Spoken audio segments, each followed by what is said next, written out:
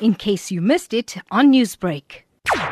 I think recently there are many incidents that have taken place in Phoenix in terms of murder and finding bodies. I think this is actually alarming the community now to find out really of the safety and how safe are we around our own vicinity, because it's like around our backyards and neighbors and yards we are finding bodies, and recently we found skeleton, and I think this is actually really alarming the community now in terms of our safetyness within the community, and this is causing a concern, and I think it's going to be an uproar in the community in terms of the safety, especially now during the festivity of the children being at home from school, and there's much more other criminal activities that are going to take place.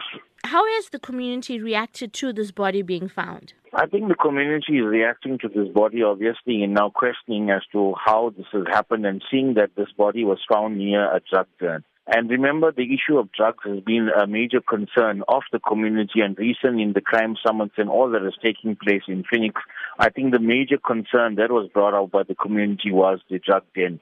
I think people are saying that this person maybe basically stayed in around the area of where he was found, meaning around the drug den, for example. So that is where we're looking at the concern. People are actually attaching themselves to places of this nature, and in the gruesome manner that the body was found, for example, covered in a bin plastic, etc. I think this is now questioning to society in terms of thinking that, do we have such people like this in society that we are not safe, that actually can go about killing people in this manner, and we have their bodies found in the morning of people, for example, 20 years of age, we're finding people that is murdered, not knowing that who the suspects are, and the suspects would be roaming around in our vicinity. So I think from a community point of view, people are looking at it now. Is it safe for us to actually just walk, be around, or etc., in terms of the safety in our community?